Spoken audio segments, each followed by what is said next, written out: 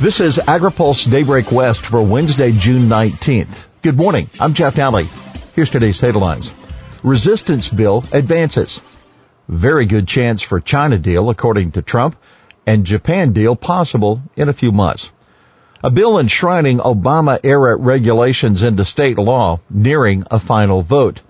Senate Bill 1 passed its first committee in the Assembly yesterday and is slated for 2 more hearings before a floor vote. The bill requires state agencies to adopt policies no less stringent than the federal standards in place before President Donald Trump's election. Unintended consequences.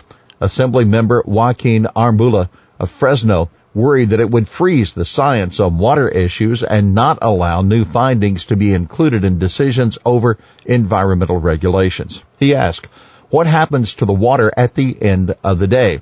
Kim Delfino, who runs Defense of Wildlife, says the Department of Water Resources has already set a course to separate its decision-making process from that of the U.S. Bureau of Reclamation. Delfino also asked if the Secretary of the Natural Resources Agency had pulled her, an attorney for state water contractors, aside before the hearing to say they would, quote, unpack these issues separately.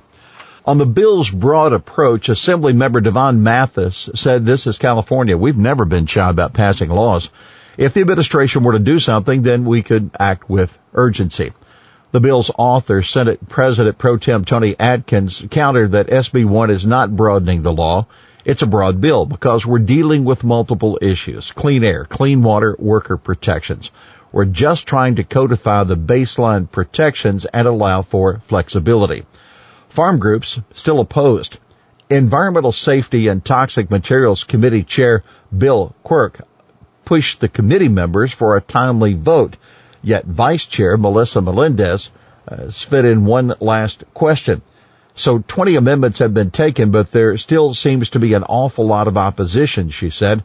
Are you hopeful that you all will come to some sort of an agreement where everyone is satisfied? Atkins responded that she will do her very best, but we may not get there.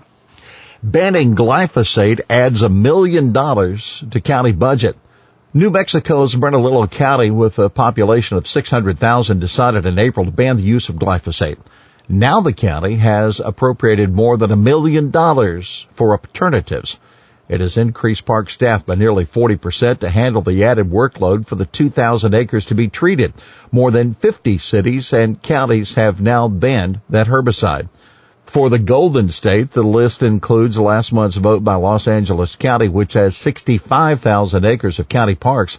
County supervisors gave park officials 180 days to come up with alternatives. Sonoma County this month also banned the product on its 12,000 acres of parks and trails. Sonoma's ag economy, in the meantime, draws nearly $1 billion in annual revenue, driven largely by winemaking. Ventura County is also determining a strategy for banning glyphosate. Supervisors gave county managers 90 days to report their findings.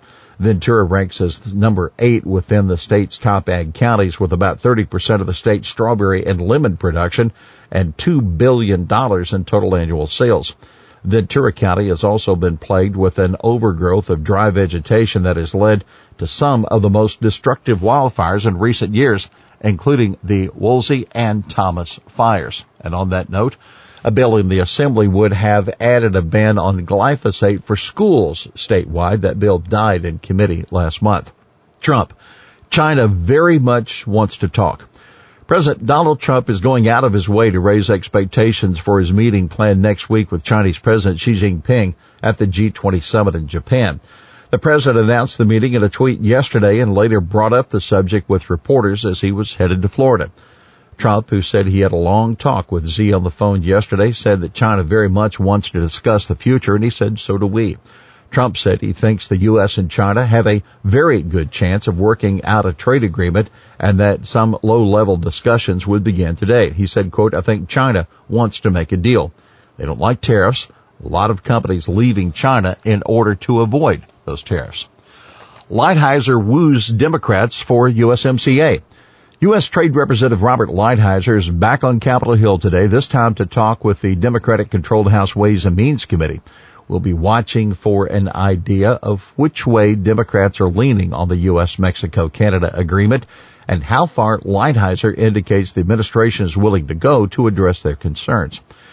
Yesterday, Lighthizer bent over backwards to assure Democrats on the Senate Finance Committee that he was hearing and addressing their concerns, both about enforcing labor rules in Mexico and about whether the trade pact would hamstring efforts to lower pharmaceutical prices.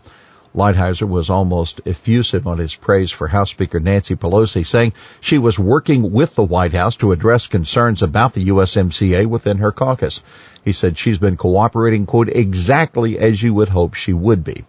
Now take note, Lighthizer said relatively little about the state of negotiations with China, but he sounded optimistic on talks with Japan, which he said would continue on the sidelines of the G20 meeting. Lighthizer said he hoped to have a deal on agriculture trade within the next few months. Now looking ahead, the Ways and Means Subcommittee on Trade has set a hearing for next Tuesday focused specifically on the USMCA labor issues. Now for more on Lighthizer and the state of the Trump trade policy and the problems with the US-EU impasse, plus a look at the decision facing USDA with regard to cover crops, be sure and read this week's AgriPulse newsletter. It's hitting inboxes today. And here's today's She Said It. This is far-reaching beyond just a piece of legislation that we can banter back and forth. That's Senate President Pro Tem Toni Atkins describing her controversial bill to preserve Obama-era federal regulations within California law. Well, that's Daybreak West for this Wednesday, June 19th, brought to you by FMC. For the latest news out of Washington, D.C., visit agripulse.com. For AgriPulse Daybreak West, I'm Jeff Nally.